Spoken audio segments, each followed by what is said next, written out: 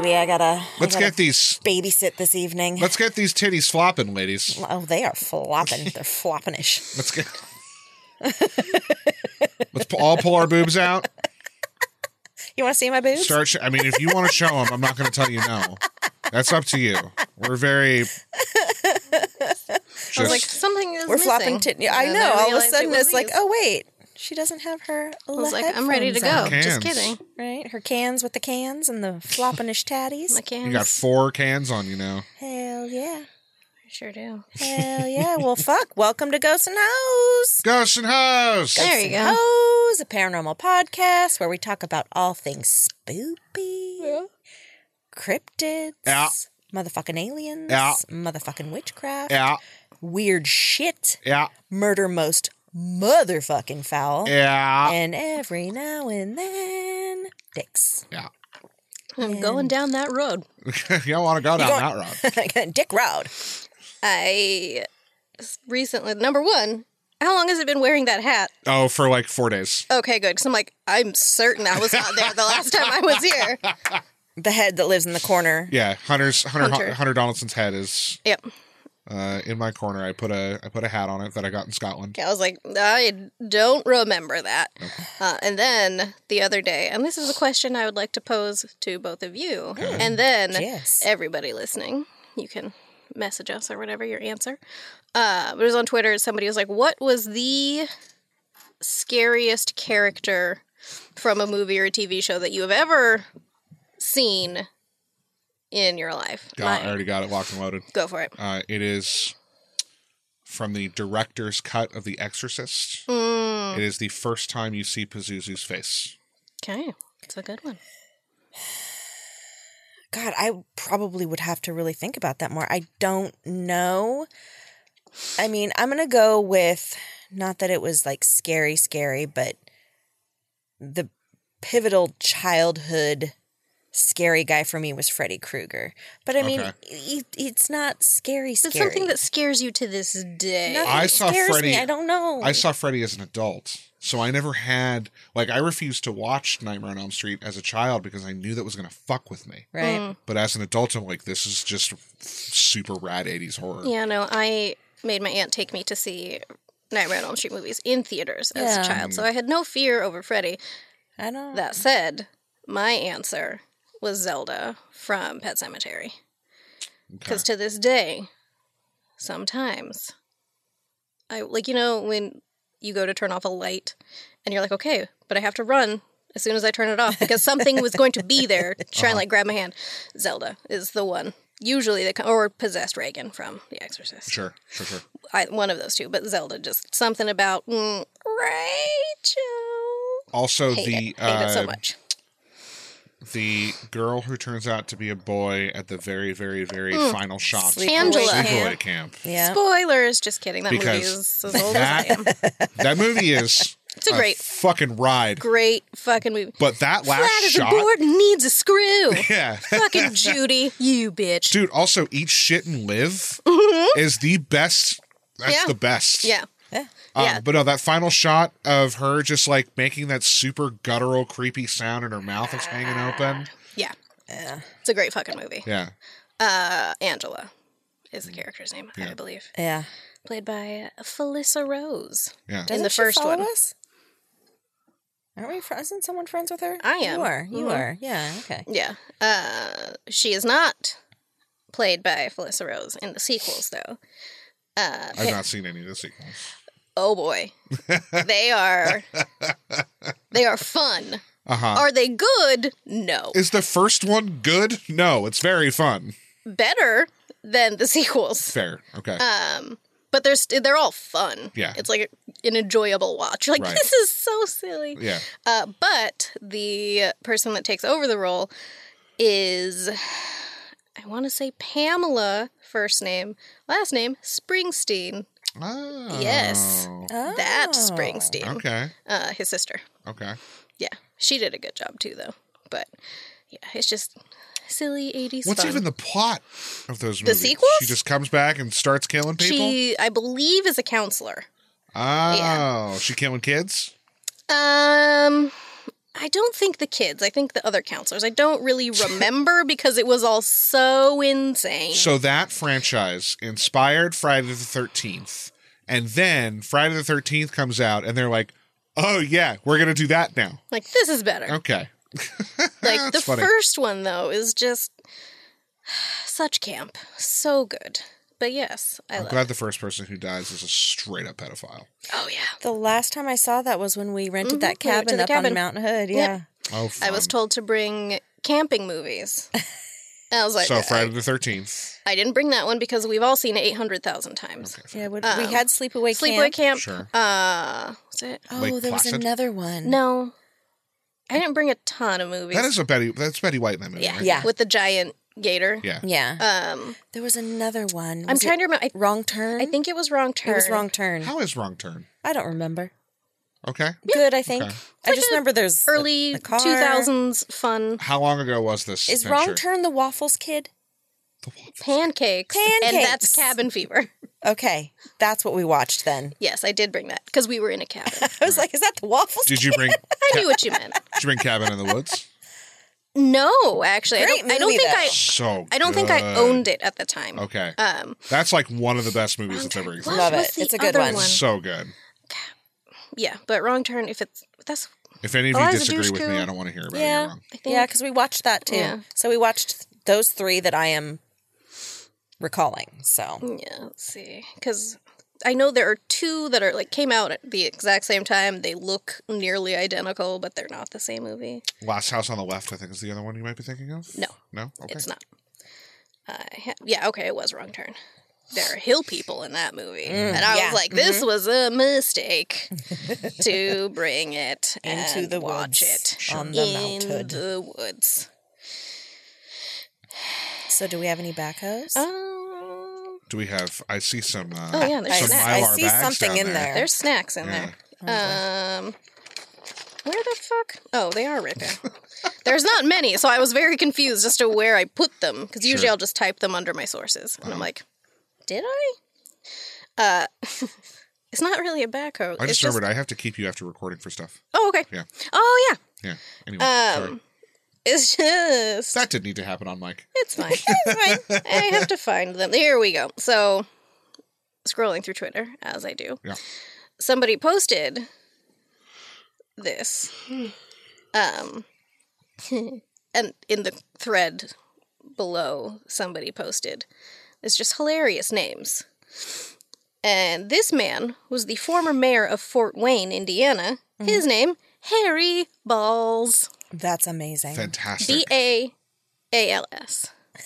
Amazing. So it could be Harry Bales. It's not. No, No? Okay. no. Could be, but I'm saying it's not. And this was the tweet that somebody was responding to with Mayor Harry Balls. Mayor Balls. User Backline Nurse Mary Balls. said, I recently learned that the U.S. pilot with the most downed planes during aerial combat in World War II was a guy from Wisconsin named Dick Bong.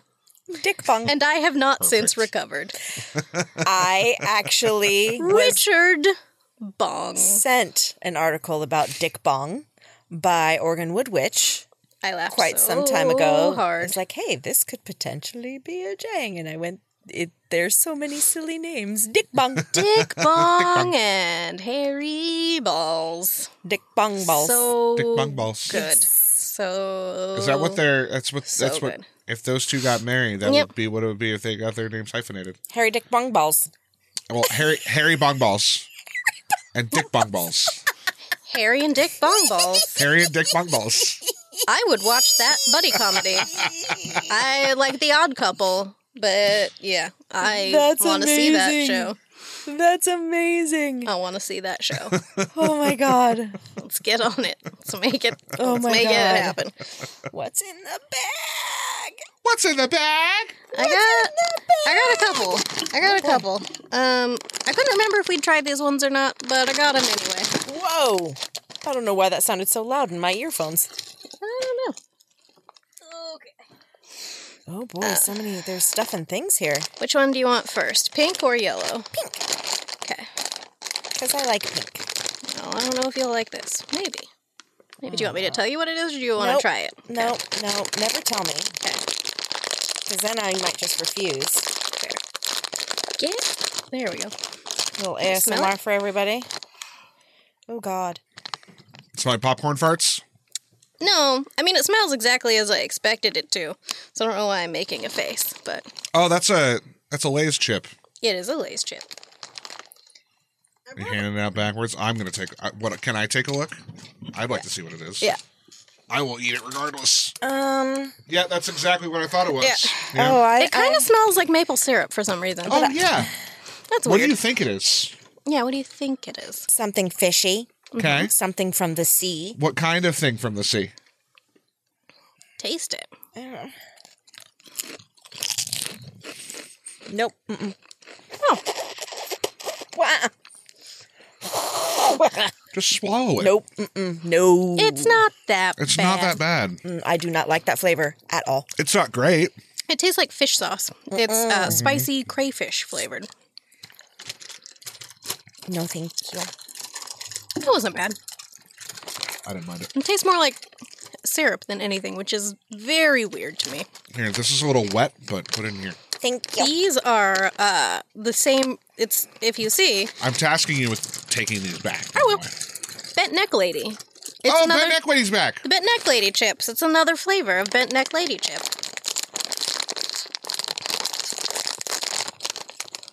See, I love... Oh, we don't know the flavor of those in advance, These ones?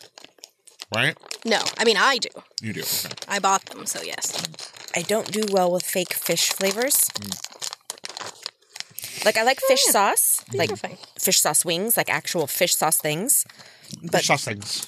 the fake flavors... Back to you. Are those wasabi ball nuts? Wasabi peas, sorry. No, they are not. We will get there, though. It looks like they are. These just smell like chips. Oh, fuck yeah. Oh, these sound like they're going to be great. They are good. Oops. I like those. Those are good. They taste barbecue-y, peppery. They're chili and seaweed flavored. Interessante. Yeah. These are easy. All you have to do is just grind up Right. dehydrated seaweed. Yeah, those ones. Yeah, I was at the store and they had little bags. I was like, oh yeah, I'm going to eat the shit out of these. do it. Because I bought 2 bags of the Bent Neck Lady hot ones for myself. And this is actually, my sister is obsessed with it. She's like, you have to try it. It's Mountain Dew flavored popcorn. And it You look so excited.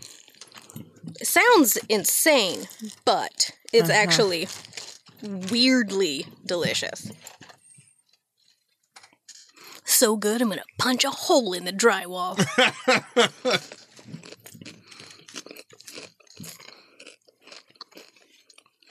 I know, right? It's weird how good it is. How did they carbonate popcorn? Why is it fizzing? I don't know. But it does that. I was gonna warn you, but I didn't. It's good. Right? It's fizzing like Pop Rocks do. Only for a second. I thought I could hear it on the mic, but I couldn't because it goes away too fast. I'm here for it. Yeah, that's pretty good stuff. No, I'm good. I'm good. I've Yeah, got but- a whole bag of it at home. Whole big bag. Yeah. I guess I'm eating seaweed chips and Mountain Dew popcorn Hell for the rest of the yeah. show. But yeah, my sister was like, Party. Party. You have to try it. I'm like, Yeah. okay, fine. The crawfish, though, that can just That can fuck right off. right It off. wasn't that bad. If you can find it, Yeah. I would also have like dill pickle flavored popcorn. Oh I yeah. think that would be rad. Yeah. Anything pickle flavored, I'm way into. Hard same. I actually Here for have it.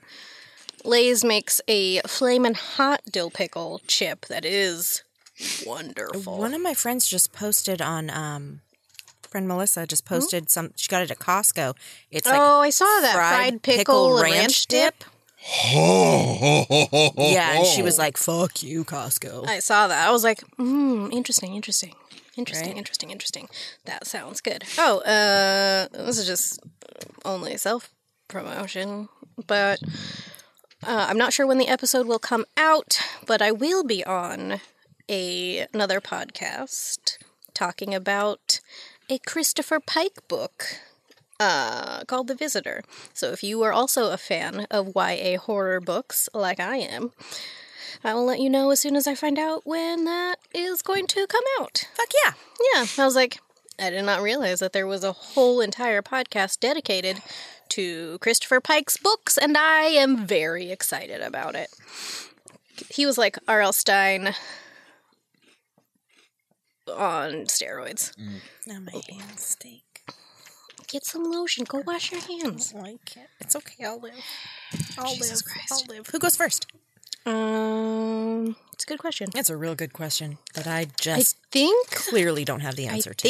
I think I do. Well, let me look, because I cannot remember. Yeah, my brain. It's too much. Too much March. Yeah, I go. Too much month of March. Me. Oh, yay! Oh, yay! All right. So, here we go. Yeah, Bent Neck Lady Chips. Yeah. I'm almost They done make with them. some good These chips. are so good. They're really good.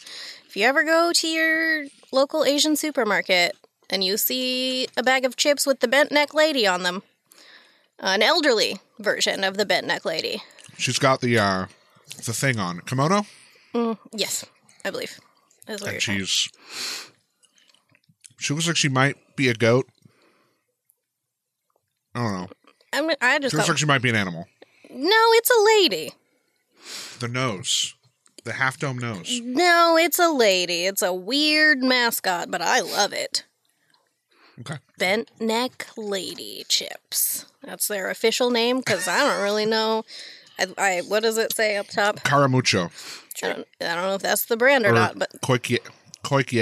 Wow. You I okay? have a real tough time with this. Koikeya. sure. Koikeya. Yeah, they're very good, though.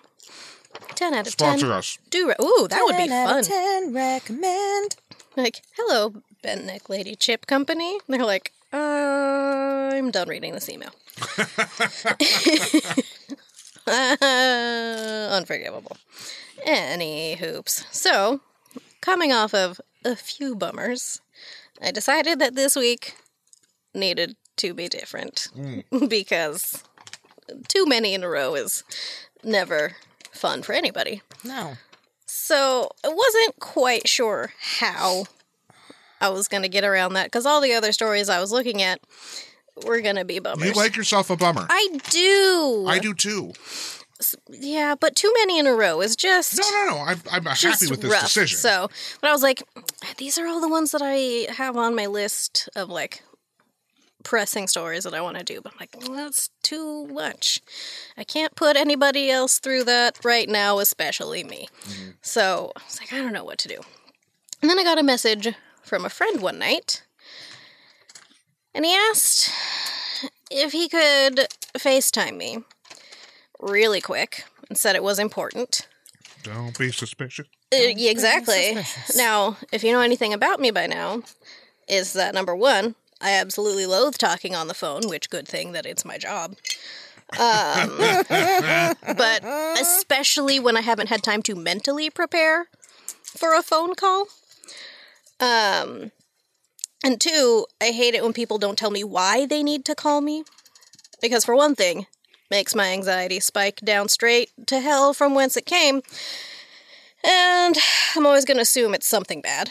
Because that's just how anxiety works. I'm like, well, this is going to be bad. It's a bad thing that's about to happen. To your credit, the last time I called you on the phone, it was. And this is why this is why I don't like when people call me unexpectedly or generally ever. So. Because my brain always assumes it's something terrible. And yeah, like, just why you never need to call me. You just, truly 99% of the time, do you really need to call me? This week's story, why we don't call Z. Yes. It's true. Yeah. It's true. Don't do it. Do you need to? You don't. You don't need to call me. I don't care how long the text message is. You have 6 pages of this, don't you? No, it's not actually that long. Send the text. Use your dictation. Please don't. No time anybody has ever told me. But I have to call you. I'm like, you don't. So, it's too long to text. It's not. It never is. Not for me. I will read it. I'll read the whole thing. I don't need to pick up the phone. So yeah, please don't. End of the story, though. But anyway, since my friend knows all of this already, he assured me that it was not a bad thing, and it was a funny thing, and so I agreed to a brief call because he said it was something I needed to see with my own eyeballs. Okay. As it turns out, he and his wife had stopped for the night on their way to their new home in Las Vegas, and because they know me quite well, they showed me a pit stop that they were taking a quick stretch upon. Just get out, walk around, you know. And I'm surprised we haven't talked about this place before, but today I'm going to tell you about the world-famous Haunted Clown Motel. Yeah. Yeah. My friend and his wife were like, but you have to see where we are right now. I'm like, I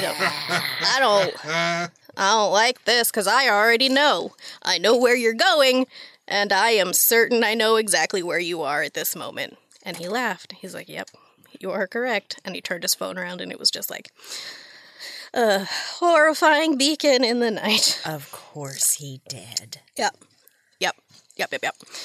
So before I get into the motel itself, let me paint you a brief historical picture of the town. Please do. So, Tonopah, Nevada is part of Nye County. It's roughly 16 square miles, and sits about 200 miles between Reno and Vegas, and currently has an alleged population of just over 2,000 people as of this year. She little. She's teeny tiny. In 2010, it was like 2,500 and change, I believe. So, there's that. It's also been home to the Tonopah Test Range, a nuclear testing site, since 1957. Mm-hmm. Also, fun fact, the Tonopah Test Range is known as Area 52. Oh, okay. Mm-hmm. Pre-colonization, Tonopah and the surrounding area of Nye County belonged to the Yamba Shoshone tribe, just so you know. In 1900, rumored to have happened on my birthday, Prospector Jim Butler was having a real rough day. Apparently, his donkey had fucked off to who knows where. So, old Jim decided to go looking for it. Fucked off donkeys. Fucked right off. That night, he stopped to rest and took shelter near an outcropping of rocks. The next morning, he woke up, saw his wayward burro, and grabbed a rock to huck at the animal out of frustration. Sir, we don't throw rocks. Because he might just fuck off again. Okay? And it's also, you don't need to throw rocks at donkeys or any animal. That is rude. It's rude. Tish. So, but before he had a chance to become an even bigger turd, he noticed that his proposed throw-in rock was a little heavier than he expected, and upon closer inspection, he figured out why. Silver ore. Ooh. So after collecting his donkey and some of the rocks, Jim went on his merry way, returning to his home in Belmont. He showed some buddies what he'd found. However, no one seemed to find it all that interesting. Maybe they thought it was fool silver. I know it's not a thing. But hey, if his mining buddies didn't think Jim had struck the big time, who knows? They're like, yeah, it's a fucking cool rock, Jim. Yeah, okay, buddy. All right, neat. Thanks. Got a pocket full of rocks, I see. Way to go, Jim. Gonna go back to looking for gold in them thar hills, my guy. So Jim was like, y'all are wrong. And he took his rocks to a local attorney named, and I know I say it often, but I think this might be one of my favorite names that I have ever said, Tasker Oddie. Stop it. Tasker motherfucking Oddie. It's so good. It's like Studs Turkin. Trout shoe. Yeah. Tasker Oddie, attorney at fucking law, by the way. Tasker Oddie, attorney at fucking law. I hope it's rock law, but I don't think it was. Tasker Oddie, attorney at rock law. Oh, attorney my God. at rock law. That's now going on my business cards. They're like, I'm sorry, I thought your name was Nawal. It is, but not on my business cards. So Tasker Audie, it's one of those, you just have to say the full name. Audie. Tasker Audie. Yeah. He looked at Jim's find and was like, let me send some of this off to my chemistry teacher friend for testing, just to be sure. He did. And guess what? It was silver? Jim was right. It was, in fact, silver, which was valued at over $200 a ton at the time. Oh, a ton. A ton. Ton's a lot. It is a lot. Okay. Jim's wife, Belle, was like, look, you'd better get back to where you found that shit and stake your claim. Do it. So he did. In fact, he filed 8 claims. And as it turned out, Jim had discovered Nevada's second richest silver strike in the state's history. Go on, Jim. So, fuck your friends. Right? He's like, I told you guys. Friends suck, dude. Like, Jim and his fucking rocks, man. We just don't have the time to look at them all the time. We just do not care, Jim. But Y'all man. feel dumb now. All told, it would produce roughly 5 million tons of ore. Oh. Which would now be valued at over $1.2 billion. Oh my God. Yeah. Go, Jim, go. Yeah. People started flocking to the area, as they do in that time. And it became a fairly bustling little town. With the miners came their families and, of course, businesses like saloons. Yeah. 24-year-old poker player George Wingfield moved to Tonopah to deal faro and play cards. After a short time, he'd made enough money to talk Jack Carey. Jim just makes sense. Jack Carey, the owner of the Tonopah Club, to make him a partner. So he was able to buy into this building. Jim and Belle Butler sold their shares to a financier from Philadelphia who would create the Tonopah Mining Company in July of 1901. The following year, our old friend Tasker Audie would found the Tonopah Belmont Development Company. And in 1904, George Wingfield invested some of his winnings into the Boston Tonopah Mining Company, making his net worth $2 million. Wow. In the very early 1900s. That's a lot of money. It turned out to be even more because by 1906, he and his business partners, through all of their dealings, were worth about $30 million. Wow. Yeah. Which is amazing. Yeah.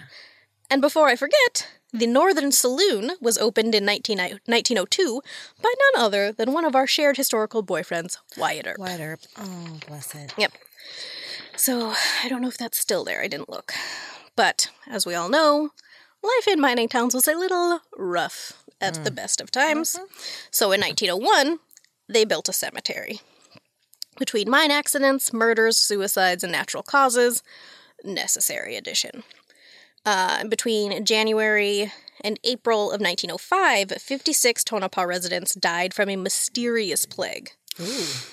People that came down with the illness died mere hours after reporting chest pains most of the time. During the autopsies, the victims' livers were found to be hard and black. Oh. Yeah. Eventually, they found the cause of the illness to be plain old pneumonia, most likely caused by highly unsanitary conditions. Ooh. Yeah. Ooh. Yeah. I mean, yeah. 1905, mining town. Oh, yeah. Probably not gonna be the cleanest. Nope, not great. No. In 1911, the Belmont mine fire took the lives of 17 men, including that of 28-year-old William Big Bill Murphy. Big Bill. Big Bill. Big Murphy. Yeah. Big Bill had been among the volunteers who had risked their lives going down into the mine to get people out. Personally, Big Bill went into the mine twice, bringing up an elevator full of men both times. Sadly, on the second trip back up, Bill was not in the elevator when it came to the surface. When asked, one barely conscious miner responded that someone had fallen out of the cage on the way back up. Everybody was like, fuck. Yeah. It's Big Bill. It's not great. His last known words were, well, boys, I've made 2 trips and I'm nearly all in, but I'll try again. Yeah. He was buried in the Tonopah Cemetery, and his headstone, which is still standing, by the way, reads, "Died while saving others." There's a mural in town of his funeral procession, which took place during a blizzard, and a statue of him resides in front of the post office on Main Street. But Big Bill isn't the only big name resting in there. There's actually quite a few notable people buried in the Tonopah Cemetery, so let's talk about a few of them. And by notable, I mean notable to the area, because we're probably not going to know any of these names. Got it. In April of 1906, Sheriff Thomas Logan, credited by locals for making early Tonopah, quote-unquote, the most peaceable mining camp in the world, was shot and killed in the Manhattan Red Light District. According to his great-granddaughter, author Jackie Bohr, Thomas had been unarmed and wearing only a nightshirt when he arrived on the scene.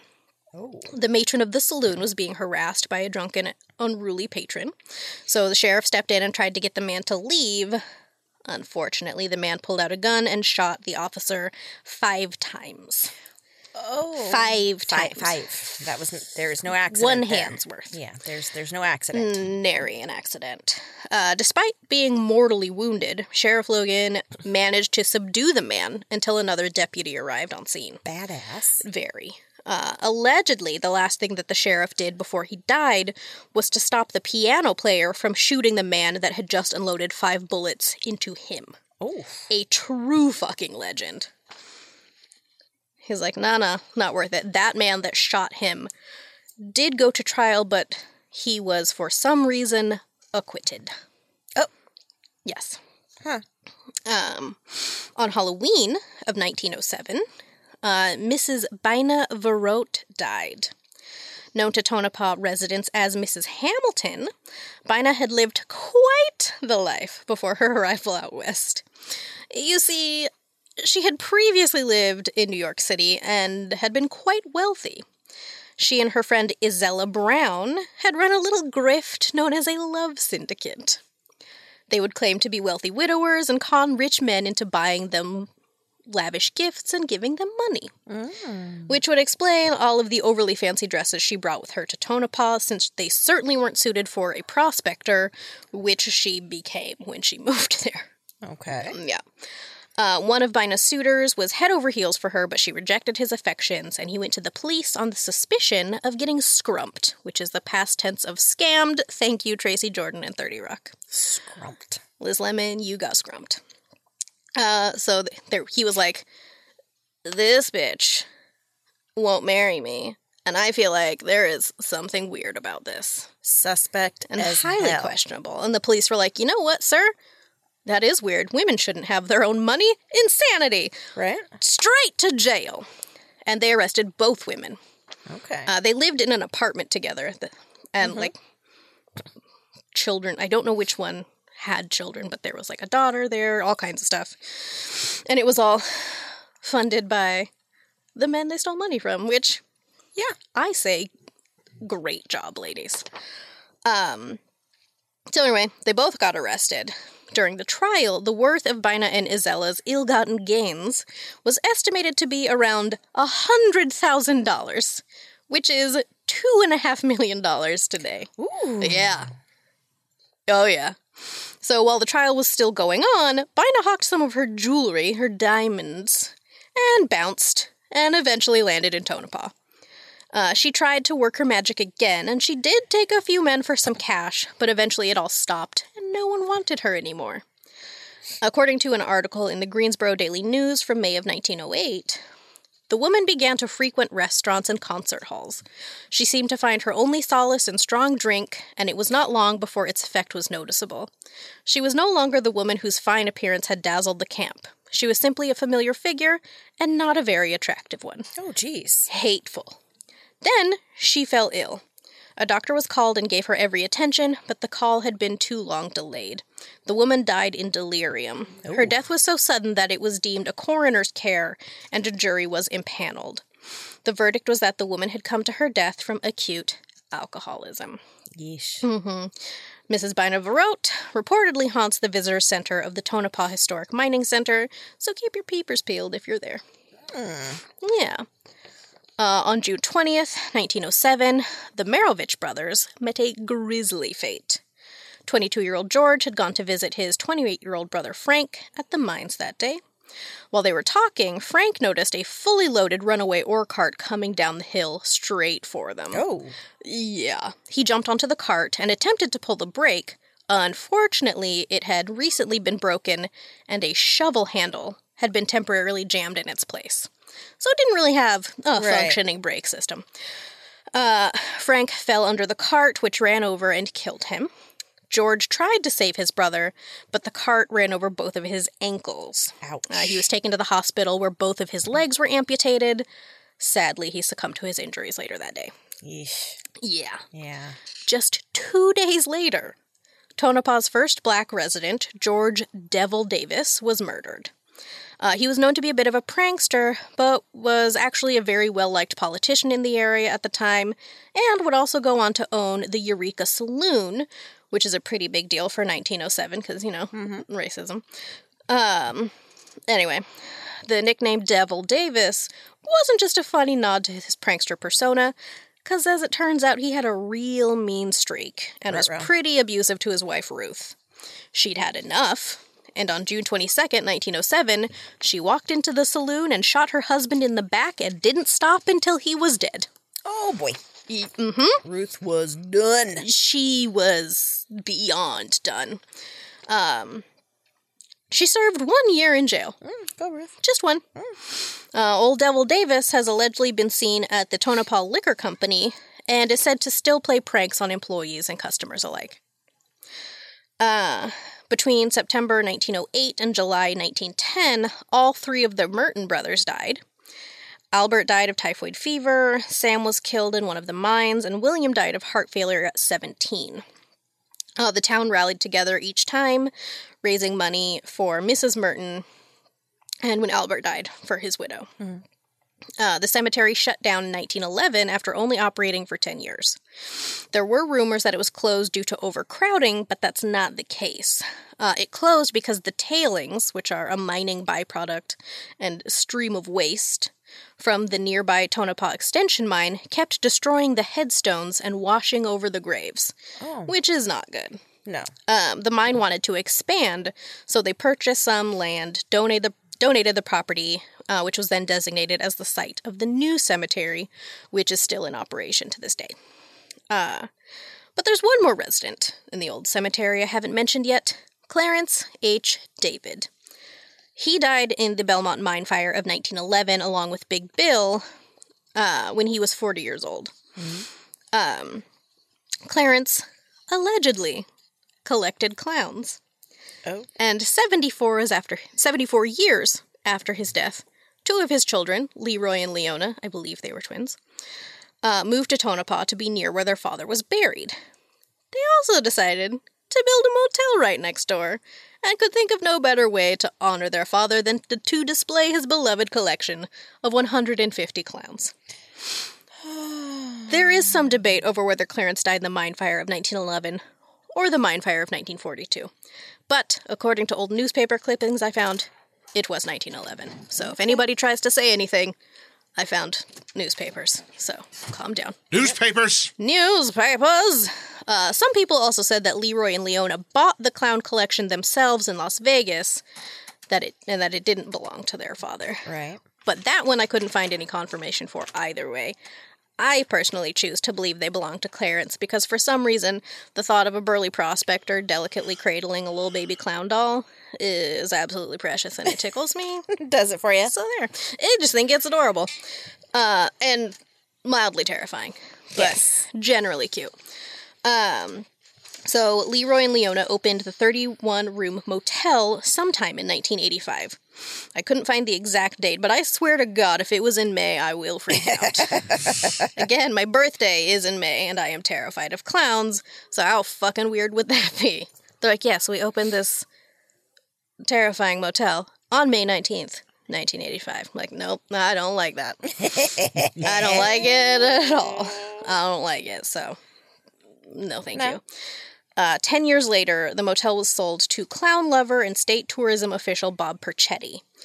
He and his family ran the motel for 22 years. During that time, the motel caught the attention of fellow coulrophobe Zach Bagans.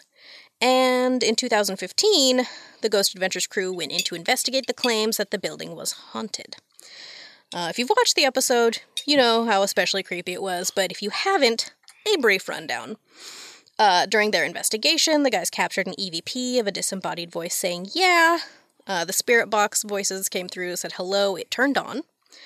And everyone had a constant weird feeling, which if you know, you know. Like, if you've ever investigated, and you're just like... Yeah. Like, you're just like, I don't know, something is wrong. Something feels real off. But that wasn't all.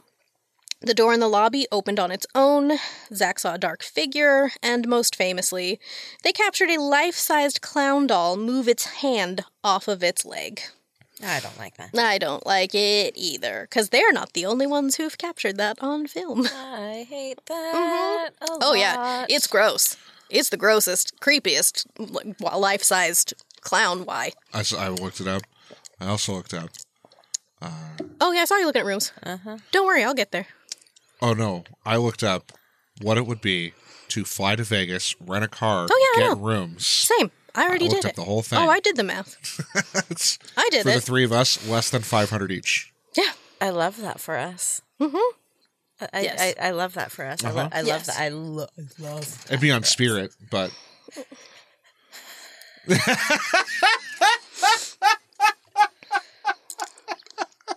Okay. Or Frontier. Okay. They're the same thing. They're basically the same thing. So, clown. Clown. Giant clown. Moved its hand off of its leg, which... No thanks. No thanks. Hard Hard pass. Hard. Naturally, Hard after the pass. episode aired, business picked up big time. According to Bob Percetti, it's like any other motel, except for the fact that it has been called the most scariest motel in the United States. They're just nice rooms with 2 queen beds. We have clown pictures on the walls, we have wireless internet, we have dish TV, we have coffee in the morning, and we have happy clowns. Yeah. In 2017, Bob and his wife decided to retire and sell the motel, and listed the property at $900,000 and stipulated that whoever purchased the property had to keep the clown theme. Enter marketing expert and circus/clown enthusiast Haim Anand. He moved to Vegas in 2017 with 200 of his own clowns, by the way, where he worked at Amazon and helped his family advertise their 2 hotels in Vegas. The hotel biz seemed to come naturally to Haim, and his brother offered to buy him his own hotel under one condition. It had to be under $1 million. So, when Haim found out about the Clown Motel being listed, he immediately told his brother about it. He was like, bet. He's like, this is it. Guys. So according to Haim, when I was 14, I went to the circus for the first time and I really loved the clowns. Since then, I've been fascinated by them. When I saw the Clown Motel for sale, I thought, my God, it's got to be mine. His brother, meanwhile, was skeptical. Oh, yes. It will be mine. Unfortunately, I think he was probably, like, the only one. They're like, here you go, buddy. Here you go. So yeah, his brother's like, no. Especially because the cemetery was right next door. Right. Haim explained to his brother that, all my life, I worked in advertising, so I know that even if you had $10 million, you're not going to get this kind of publicity. I told my brother, see, this motel is very popular, and the graveyard, that's the catch. I told him, most businesses struggle because people don't know about it. This motel, people know. All we have to do is polish it, showcase it to the world. Not wrong. Haim, who said in an interview with Thrillist that, my soul lives here. It's like this motel wanted me. Okay. 100% this was meant to be. He lives on site and is no stranger to the strange activity that goes on in the motel. He shared, the first night I stayed there, I admit I was totally scared. I thought something was going to happen, but nothing did. The clowns want me here. They're not going to hurt me. Buddy. Oh, bad. People have had different strange experiences at the motel, but nobody has been hurt so far. Buddy. In another interview, he said, I was a little scared or I was scared a little bit. I couldn't sleep in my room, but one day I thought, why did I come here? There must be some divine power. They want me here to run this motel, so probably they're not going to mess with me. Okie dokie. Sure. According to their website, there are a number of alleged hauntings, which I will read from the site now. Okay. These, I cannot confirm nor deny whether they are fictional or if they are actual accounts from the hotel, but I thought I would just give you a little taste of what's on the website. So, room 108. Not so long ago, motels were the best option for the elderly and terminally ill. One such elderly man was the motel's very own front desk manager. One night, he was staying in the motel and became severely unwell. He picked up the phone to call the front desk. It rang and rang, but no response. He called his sister, who dialed 911, but it was too late. He died on his way to the hospital. When questioned, the front desk agent from that night said the phone never rang and even played back the surveillance footage, which proved that the phone never rang. It was almost as though something was trying to stop his calls for help. Room 111. Room 111 was the room where a terminally ill man came to live out his final days. Like many elderly motel guests, doctors had given him a short time to live, and he did not wish to burden his family.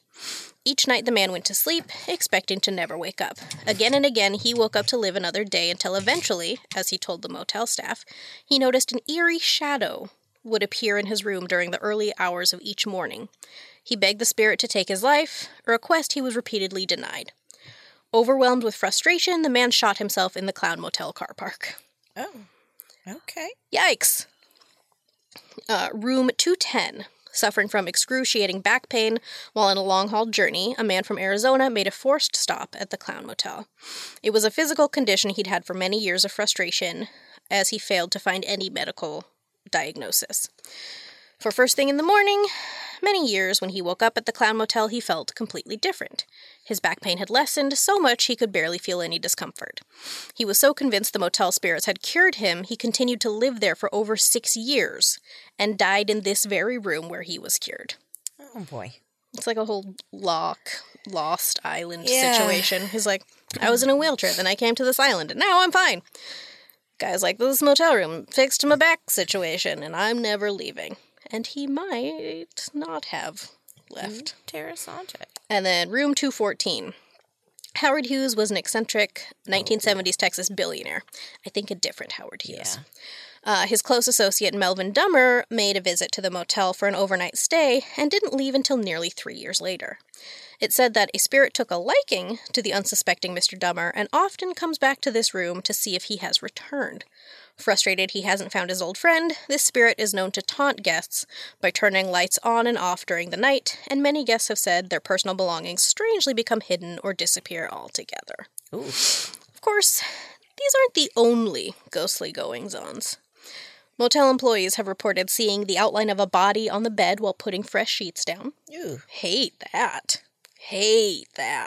Ew. As well as the feeling of not being alone in the rooms. Mm-hmm. Andrea Selig, a housekeeper for the motel, shared on Ghost Adventures that, when I come in here, I just get horrible anxiety. I literally feel like there's somebody with me in this room. Multiple people, employees and guests alike, have reported several apparitions across the street in the cemetery, like being able to see them. Motel night clerk Marlena Dufer shared that mist may show up, an apparition may show up. I like to keep the television on at night because I hear voices, which isn't uncommon. Unaccounted for voices and laughter have been heard by multiple people in the motel. There are also reports of doors being knocked on 3 times, but when the guest goes to see who's there, empty halls. Haim himself has heard knocking, laughter, and talking coming from unoccupied rooms, but he doesn't seem bothered by any of it. In fact, he sees it as a reassurance, saying, "That's how I knew that they were telling me, we are here, but don't worry about that." Just kind of like, hey, buddy. Yeah, just so you know. What's up? Hey, guys. Hey, buddy. Which I guess is definitely one way to look at it. Right. In addition to the stories on the website about some of their rooms, Haim also shared that the most active rooms seem to be 108, 109, 210, 215, and 217. 217. Doors and cabinets constantly open and close on their own. Disembodied voices and whispers are heard. Mysterious knocks. And one group of women even reported seeing an apparition of a man in the bathroom who allegedly offered to fix the toilet for them before disappearing. Oh. Which... All right. Yeah, okay. All right. Okay. But did he fix the toilet? I don't know. Okay. I think they maybe all had a toilet situation where they needed to run away immediately. Fair. Fair. They're like, Fair. no thank you, please. But perhaps my least favorite thing is the man who reportedly saw the full-bodied apparition of a clown at the foot of his bed. No, thank you. And I don't even have issues with clowns, but that's just terrifying. Yeah, like if you've ever seen an apparition yourself, you know the difference between the murals painted on the walls and something else. Like, you know the difference. You do. Nope, not a fan. No, I don't love that. I would literally Kool-Aid man myself through the nearest window, wall. Just a me-shaped hole.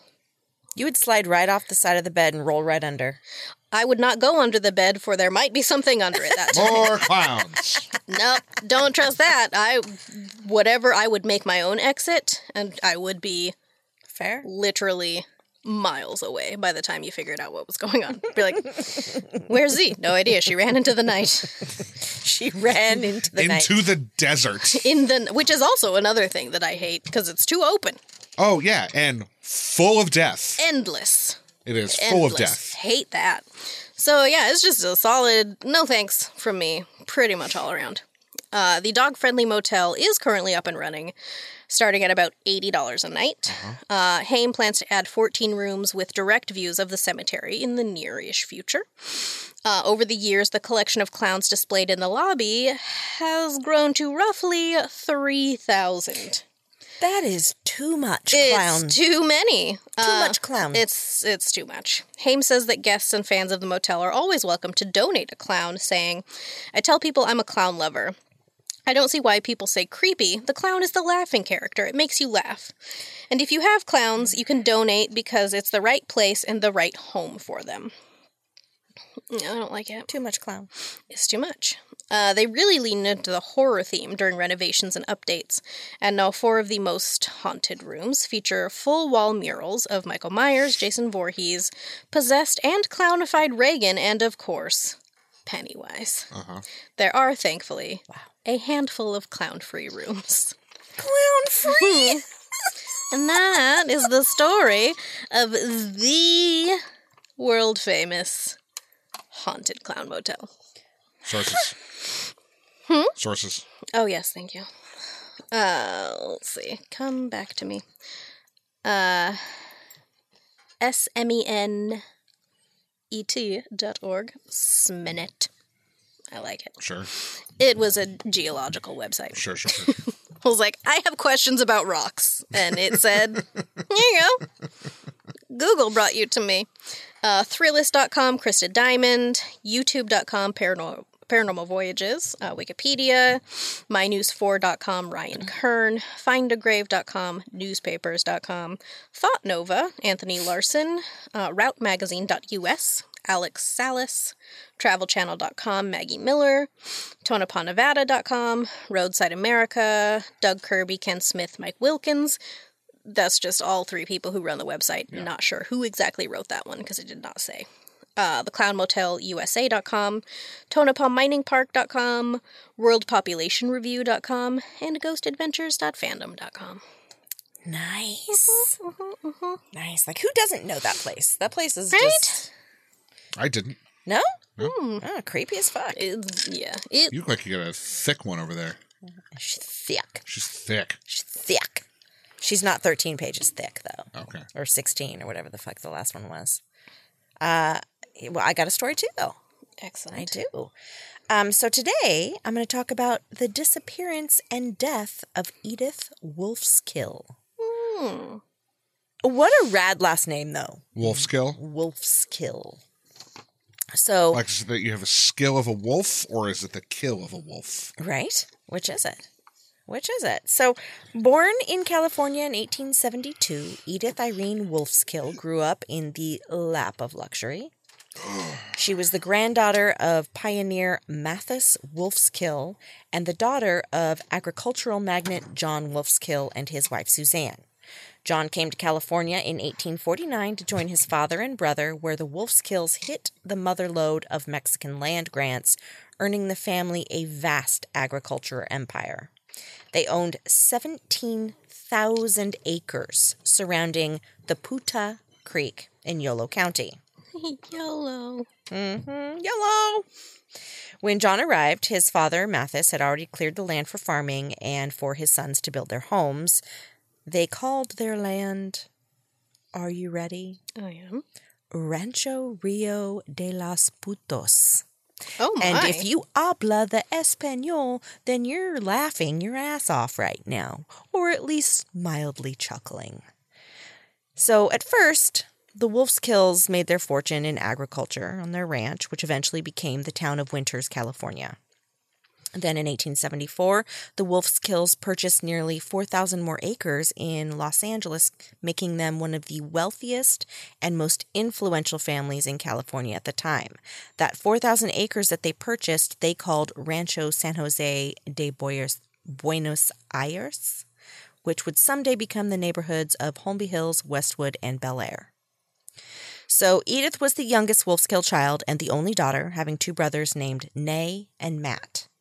Little Edith enjoyed a life of privilege and luxury. Her parents dressed her in the finest clothes as the only girl, and Edith's family adored her and spoiled the absolute shit out of her. But most importantly, they wanted her to have the finest education in Europe, so off she went. Edith left for school a child, but returned as a beautiful young lady. The Philadelphia Inquirer gave this description of her. We see her as one of California's prize beauties. Her delicate pink-white skin and wide eyes, her long, rich brown hair and fascinating form make her the darling of the state's aristocracy. And everyone knew that her family was a millionaire. Or her father was a millionaire, sorry. So now it's not clear when things started to change for Edith, but when she returned home from her schooling in Europe, she came back a beautiful woman with many, many suitors, but she also seemed to have derailed a bit mentally. Uh-oh. Edith had begun to act odd. At any given moment of the day, she would become overcome with the urge to pray, and pray loudly.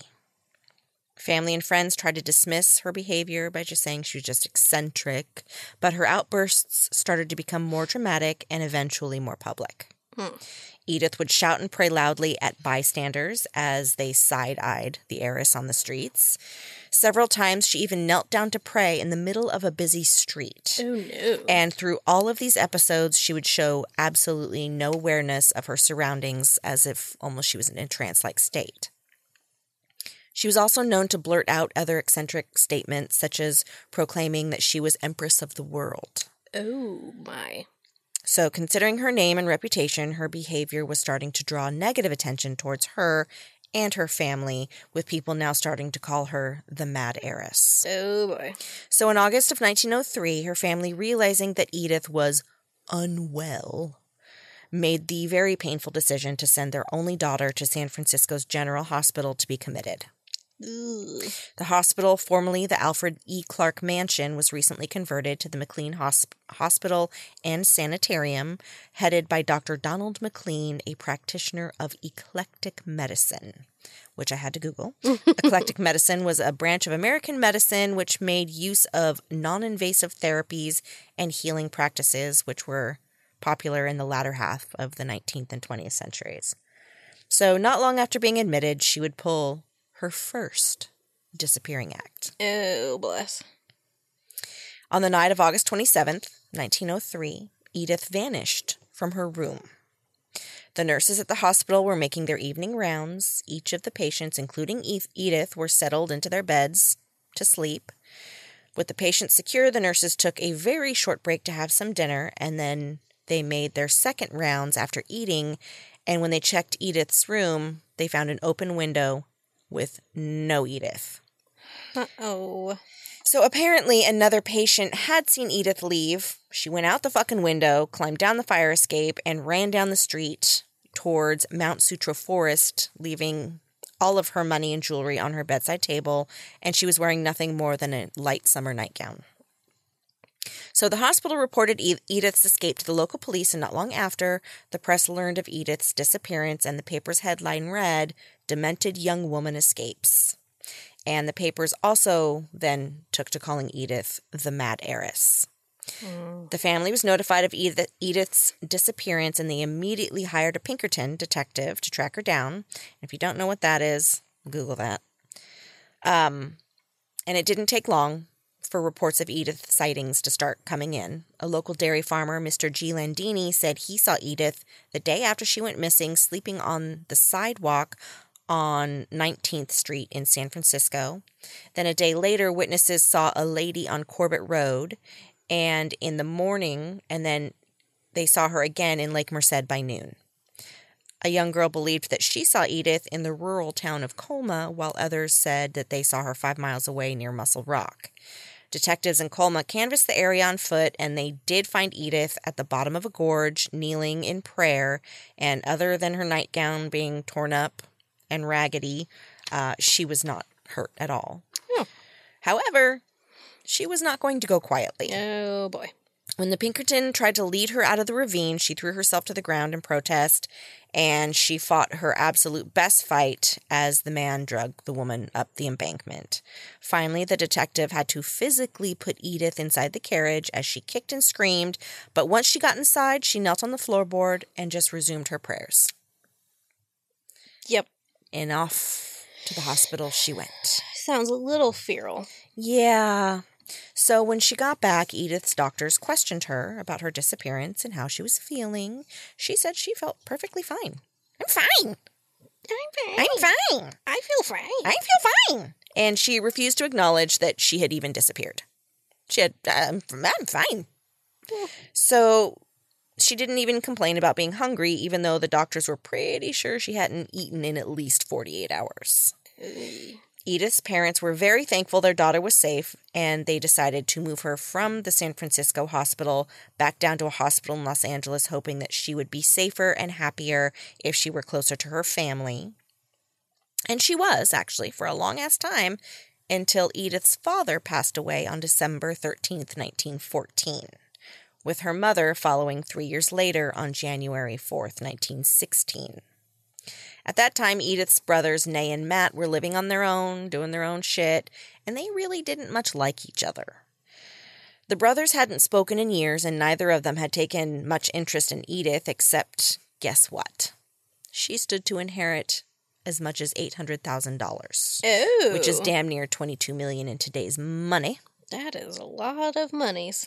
And at the time of her parents' death, the 1920 U.S. federal census showed Edith living in South Pasadena's Bishop Sanitarium. So she had been institutionalized that whole time. Oof.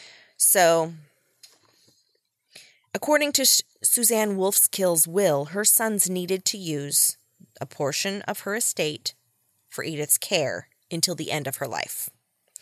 Although the brothers couldn't stand the sight of each other, they did what was best for their sister, so they made the decision to move her out of the sanitarium to a ranch in Suisun City in Solano County.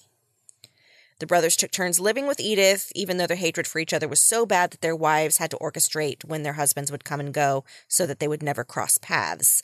And they eventually hired a nurse to help take care of Edith, as well as their cousin's wife, Mrs. Nelda Wolfskill. During her time at the ranch, Edith's bizarre behavior continued, and she would wander the wilderness, praying to the trees, and when she went into town, she would walk backwards and aggressively preach to people. Ew, no. She tended to bring chalk with her wherever she would go, and she would write religious messages wherever she could, and just generally rant and rave nonsensical sermons at anyone within earshot. Edith would also have long conversations with her imaginary friend, and she would respond to a voice that no one else heard. Oh, good. The years went on, and she as someone that mentally ill would, let herself go. She wore, tattered clothing, and her once beautiful looks had faded until she had just become a wild-eyed, haggard shell of her former self. Yeah. Bless her heart. So in 1929, her mental health would deteriorate even further when her longtime nurse, Bessie Richards, with whom she had gotten very close to and was actually the closest that she had ever come to actually having a friend, was fired by her brother. When the new nurse, Mary Conklin, came to replace her on July 14th, 1929, Edith wasn't having it. And within a few hours of being introduced to her new nurse, she would pull her second disappearing act.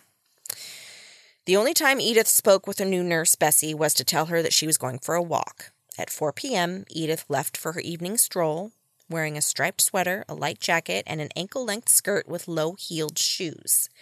Mary watched Edith walk out the door, thinking she'd be back because Edith would be way too hot in that sweater and the shoes were not comfortable enough for a long walk. Sadly, no one would see Edith Wolfskill alive again. Oh, no. Although she often went out on long walks through the hills, getting up to her weirdness, this time she was gone way longer than usual. When evening came, there was still no sign of her. The authorities were called in. When Sheriff John B. Thornton arrived, Nay and Nelda's husband, Reed, Nay and then Nelda's husband, Reed, were also at the ranch. So the family explained Edith's mental issues to Sheriff Thornton, who was already familiar with her and her downtown chalk shenanigans. A search was launched, but there was no sign of Edith anywhere. No one had seen her or heard her praying, and there were no chalk notes on fence posts or sidewalks, because usually that would just be the trail to find her. Considering that Edith was such a rich, high-profile woman, there were all sorts of theories that she had been kidnapped, and the sheriff half expected a ransom call to come in at any minute, but that never happened. Nay sent word to his brother Matt that Edith was missing, and when Matt arrived, he and Nay fought in the sheriff's office. Rather than putting their differences aside and working together to bring Edith home, the Wolfskill brothers argued more over whatever their 20-year-old feud was. I couldn't find that. So the brothers' behavior, however, was a little suspect. Did Nay, Matt, or both do something to Edith so they could split her portion of the inheritance? Nay gave his 2 cents to local journalists, saying, "They seem to think we know something about Sister's disappearance. That's all nonsense. She ran away because she didn't like that nurse." Okay. So the local papers reported that the brothers fought because they couldn't agree on how to spend Edith's money. Word of Nay and Matt's argument reached the bank in Los Angeles, and they froze her funds. And they hired A.M. Harris of the Burns Detective Agency to see if either brother should even have access to her money. The bank was like, no. We're gonna make sure her shit is okay. They're like, Which, fuck yeah. We're gonna need a minute. I mean, I don't know. Would a bank even do that these days? What?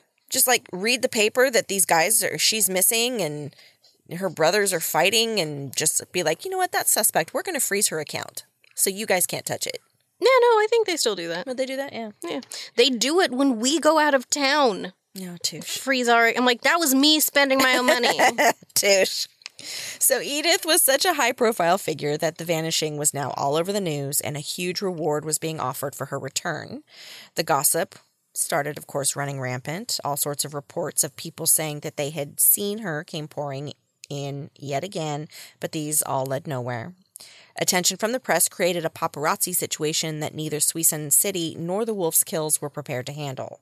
Reed Wolfskill sat at the entrance to Edith's ranch holding a shotgun while the rest of the family stayed barricaded inside and refused to speak with anyone, especially the police. The only unrelated person allowed to enter or exit the home was a woman from Fresno named Mrs. Comstock. Mrs. Comstock claimed that she had invented a machine that could locate missing people and accurately predict if they were alive or dead, saying all she needed was a personal belonging of the person in question and a little electricity. Mrs. Comstock promised that if she placed the item inside the wooden box and plugged it into an outlet, Edith's location would be revealed. The authorities saw Mrs. Comstock for exactly what she was, a complete fucking charlatan, and she sadly was only one of many who tried to prey upon the Wolfskill's desperation to find their sister.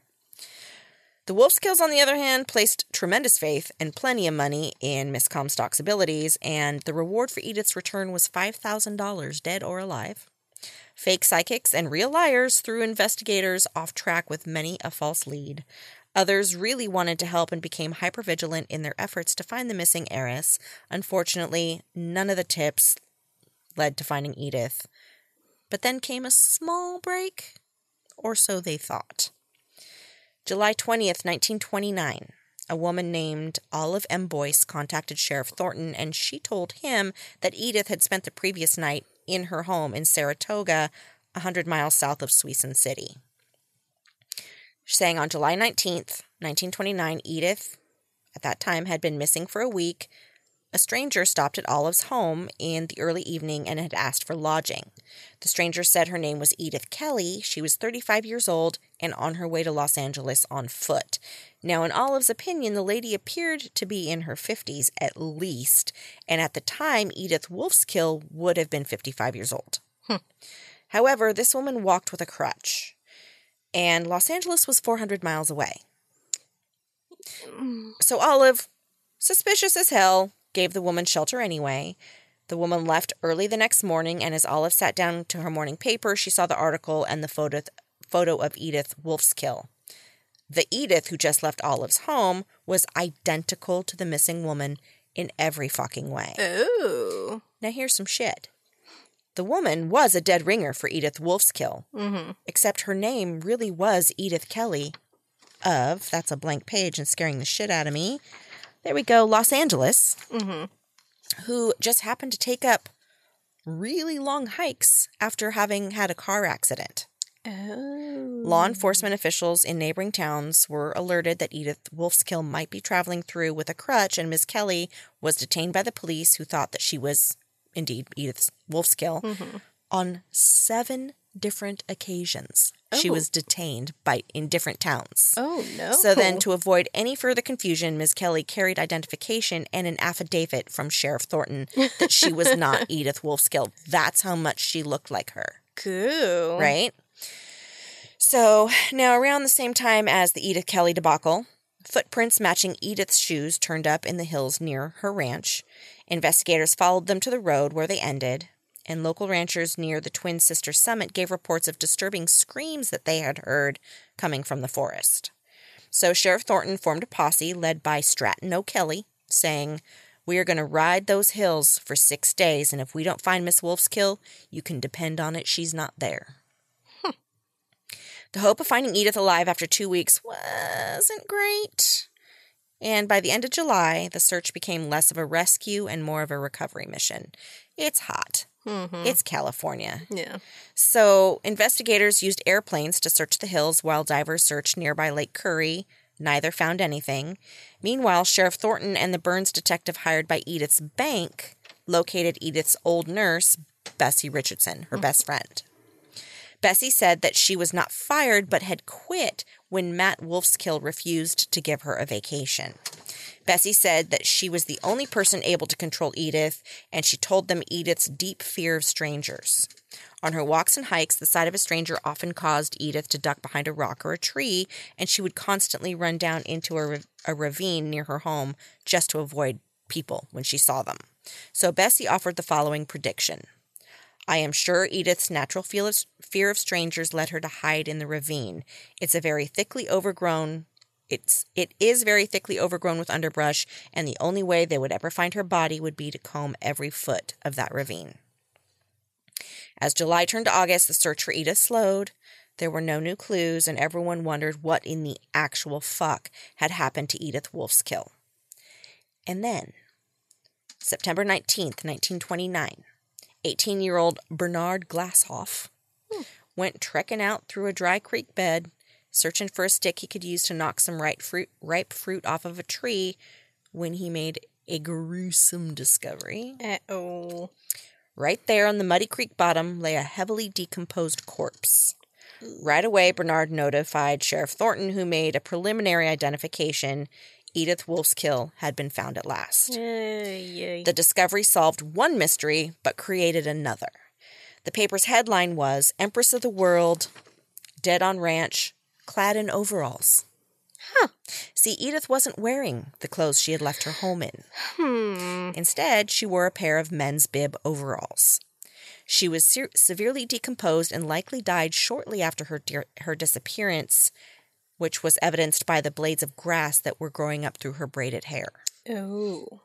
But the investigators had searched that exact location many, many times since she had disappeared. Also, Edith's shoes were placed next to her body, and they were completely unscuffed. And just as Nurse Bessie had predicted, Edith was in a ravine less than a mile from her home. Ooh. To make shit even weirder, someone had dug an 8-foot deep, 7-foot wide hole in the exact same spot 5 months before Edith disappeared. Oh. Naturally, law enforcement wondered if the hole was a grave that had been intended for Edith. So, now once Edith was officially identified, the next order of business was to find out how she died. Decomposition prevented local physicians from conducting a preliminary examination. No cause of death was immediately apparent. Dr. A.P. Feenan conducted an autopsy but couldn't determine how Edith died. Dr. A.A. Berger of San Francisco performed a second autopsy with the exact same results. The only anomaly present in Edith's body was an apparent blood clot in her brain. Oh. Theoretically, this could have caused a stroke, but there was no way to know if the clot, gave her a stroke or if there was head trauma. Yeah, but that maybe she had fallen. A blood clot's not going to cause her to be suddenly wearing overalls. Right. But then they're wondering, okay, so there's a blood clot. Was there trauma? And could it have been trauma inflicted by another person, or maybe she fell? Mm-hmm. So the doctors suspected that Edith could have been poisoned, but toxicologist Dr. Franklin Green ruled out the possibility of that because the autopsies suggested that Edith had lived for about a week after her disappearance. Solano County Coroner Dr. Gertrude Klotz held an inquest to investigate the circumstances surrounding Edith's death. She presented all of the evidence and subpoenaed Nellie Wolf's kill, both of Edith's brothers, and everyone who had seen Edith's body. Oddly, the family wasn't required to give testimony, and the jury came back with a verdict of death by cause unknown. Now, the clothing that Edith was wearing when she died left everyone who knew her completely fucking stumped. Bessie attested that Edith had an aversion to other people's clothing. So much so that she refused to touch clothes that weren't hers, and no one could explain why her shoes were pristine and placed right next to her or what had happened to her original clothing. Because it wasn't there. The outfit that she had left the house in was not there. Yeah, and if she's trekking through this ravine a mile, her shoes were pristine. Yeah. So the search began for the owner of the overalls and for Edith's missing clothing, and as it turned out, a local rancher said that he had lost the overalls months before Edith's disappearance. And as if this couldn't get any fucking weirder, Edith's jacket never turned up, but the police found her skirt. Because it suddenly fucking reappeared in her closet. Oh. Sheriff Thornton was per-fucking-plexed and wondered how Edith's clothing came to be there unless someone had lied about what she was wearing when she left. Or unless they had access to her closet. So what else could her family be concealing? The police also found an abandoned cabin within walking distance from where Edith's body was found, and for whatever reason, they never searched it before, but when they finally did, they found evidence that someone had been there recently. They found sleeping cots, bedding, eggshells, and phrases like "go to heaven" scribbled all over the walls, which appeared to be in Edith's handwriting. Yeah. The bank took everything over, and they had recently barred any family members from entering Edith's property. Matt, who had always believed that Edith was kidnapped, now refused to speak to anyone. Nay, who was previously very vocal about his belief that Edith died of exposure, had a new theory, and he intended to keep it to himself, telling the Oakland Tribune, "Don't ask me for the basis of my new theory. I'm investigating it in my own way. When the proper time comes, I'll make it public." Well, guess what, y'all? He never did. Shocking. Edith's death didn't soften the brothers' hatred towards each other. They fought it out in court over Edith's portion of their parents' money, which raised an eyebrow or two. In truth, the Wolfskill brothers had no reason to kill their sister, because each of the children inherited an equal portion of the estate, equivalent to just under $13 million each in today's money. So, although the evidence was lacking, Sheriff Thornton always believed that Edith was kidnapped and murdered because she refused to sign a ransom note. Edith was buried in Inglewood Park Cemetery next to her parents. Nay Wolfskill lived to be 69 and died with less than $25,000 to his name. He requested no funeral and a private cremation. Matt Ashby Wolfskill passed away at 79 and was buried in Woodland, California, and the scandal regarding Edith seemed to die with her brothers. That is the story of the disappearance and death of Edith Wolfskill. So my sources are Mysterious Universe Brent Swanser, Medium Heather Monroe, strangeco.blogspot.com, and BellaVistaRanch.net. Oh, and Wiki. There's a Wiki in there. Always. There's a Wiki for my And with Wiki. us, as always, Wikipedia. is Wikipedia. So, yeah. You sound so far away from your mic. I was right then. There we go. Isn't that a good? It's a good I was story. leaning to get my water. Oh. Yeah. Yeah, she was a pretty thing. Mm-hmm. Just sounds like she Saw some had pictures. Yeah, it just sounds like she had some sort of mental breakdown. Maybe she was schizophrenic, and I don't know, Maybe. the blood clot in the brain. But yeah, just what? weird shit. Overalls? Yeah. Like, part of me was like, how does a farmer lose overalls? Right? But also, I have lost many shirts. Many a thing. Some of them, though, literally have disappeared from my closet. Yeah, Like, they were there, and same. now they're not. Yeah, but no, same. overalls, dungarees, they heavy. Yeah. So I'm just, like, imagining this farmer just Where the fuck my overalls go? butt-ass naked in his field. He's like, I'm just going to take off these overalls Right. and go So- into the swimming hole. It sounds like she had been staying in the cabin, but the cabin was always there. They never searched it. Yeah. But when they searched that spot before, her body wasn't there. Yeah, how far away was she from? A mile. A mile from A home. mile from her home. 1 mile. I In feel an like, area they had searched repeatedly. and she's probably fairly familiar. Yeah.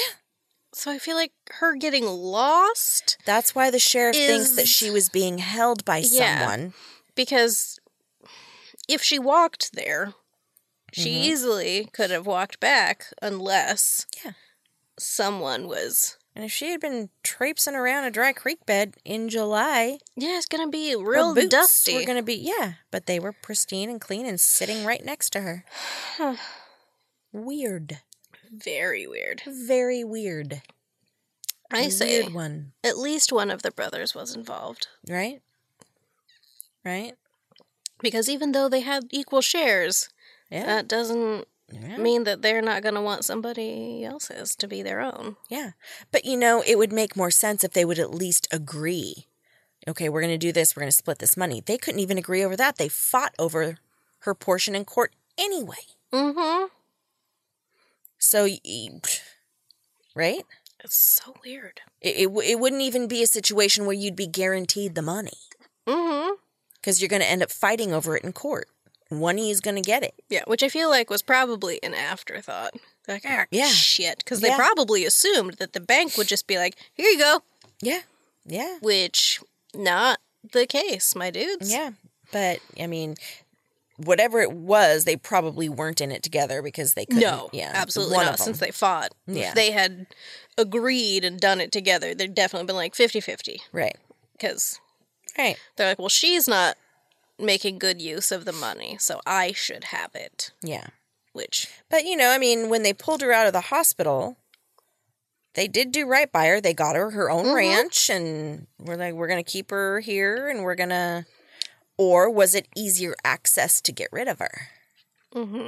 just another thing. Or like an easier way to be like, keep an eye on her inheritance. Be like, oh, so now that she's right here, we can Yeah. puppet strings a little bit Exactly. easier because there's no other authority except for us. Right.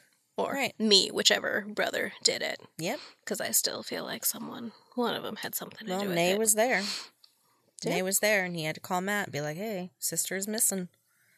So, yeah. Oh, it's a weird one. It is weird. Yeah. It's a good one, though.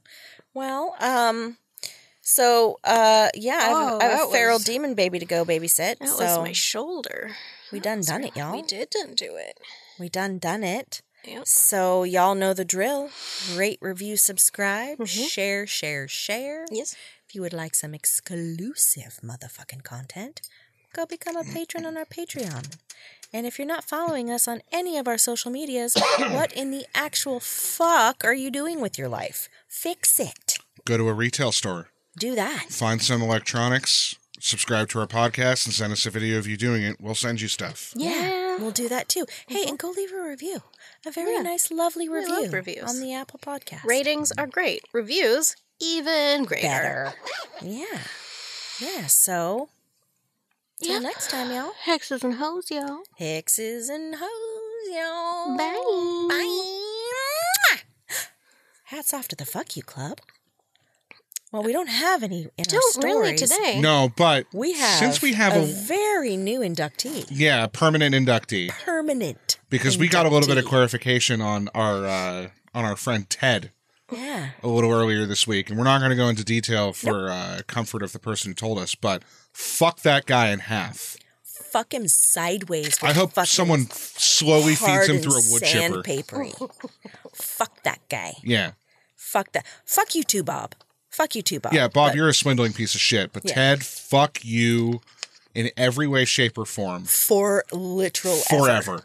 Forever and ever. Amen. Fuck you, Ted. I want to cut things off of you until you bleed to within an inch of your life, and then cauterize the wounds, get all of your blood levels back to normal, and then start all over again. Yeah. Fuck you. Fuck you.